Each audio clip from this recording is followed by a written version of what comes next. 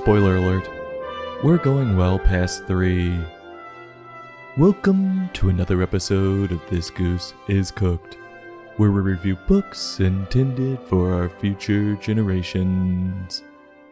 Today's book, 1-2-3 Peas, by Keith Baker, published by Little Simon.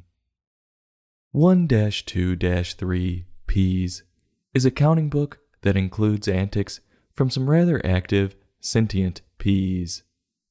Will we learn how to count, or will we be too distracted by these fun-loving peas?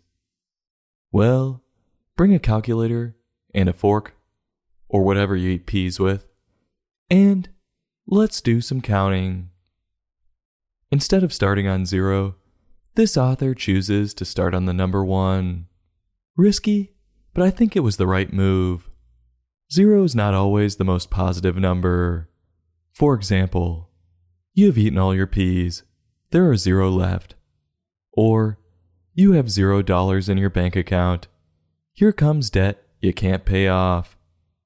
And, you have 0 friends who will loan you some money.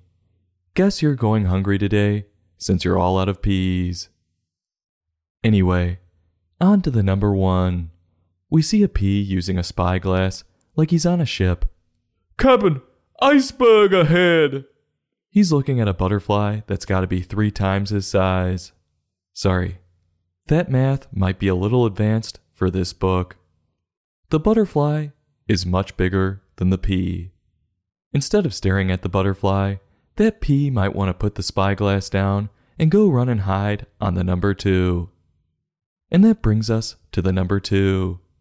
And let's throw in 3 here. What the hell? On 2, peas are fishing, and under 3, peas are in rowboats. These peas must be in some sort of a maritime civilization. And who knew peas would be pescatarians? I was skeptical about learning something new from this book, but my doubts have been delightfully proven wrong. On the number 4, the author may have accidentally stumbled into an interesting philosophical question. As we're getting a full glimpse into how this society operates, we see the peas farming. But are they really farming?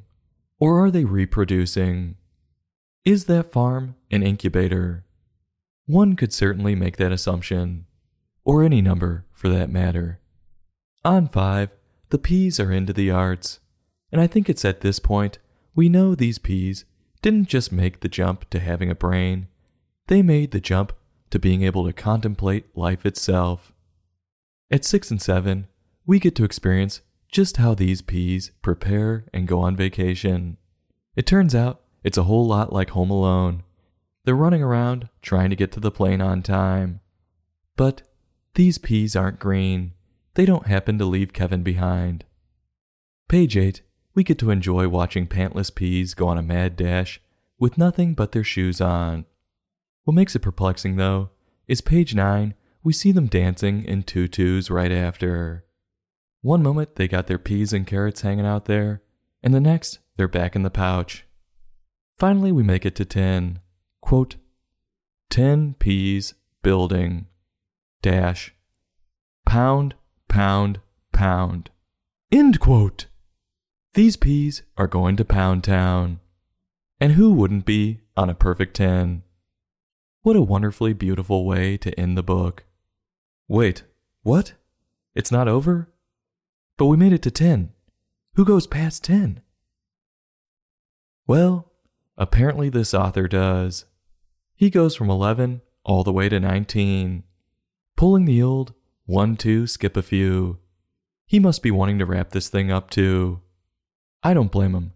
Those were some awkward years.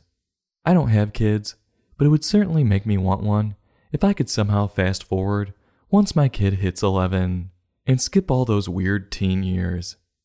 What? Teen years like totally slap. Yeah, okay. On to 20, and there's a bunch of peas cutting out a big 20. There's absolutely no context to this, and it makes no sense. I wonder if it happened organically. I guess we'll move on to 21. Oh, nope. Scratch that. We're on 30. I guess we're counting by tens now? No one told me. Actually, you know what? We'll pull what the author did and skip around. It's more of the same. You get what's going on. Page 40, we see peas sleeping. But what's odd is they're in hammocks. Who would have thought they sleep in hanging sheets? Curious. I would have expected to see them sleeping in pods, all bundled up tightly. They must have evolved past that as a society. And skipping a few to 80, there are a bunch of peas at a show. Quote, 80 peas laughing. Dash. Ha, ha, ha! End quote. They must be laughing at all my good jokes. Whew.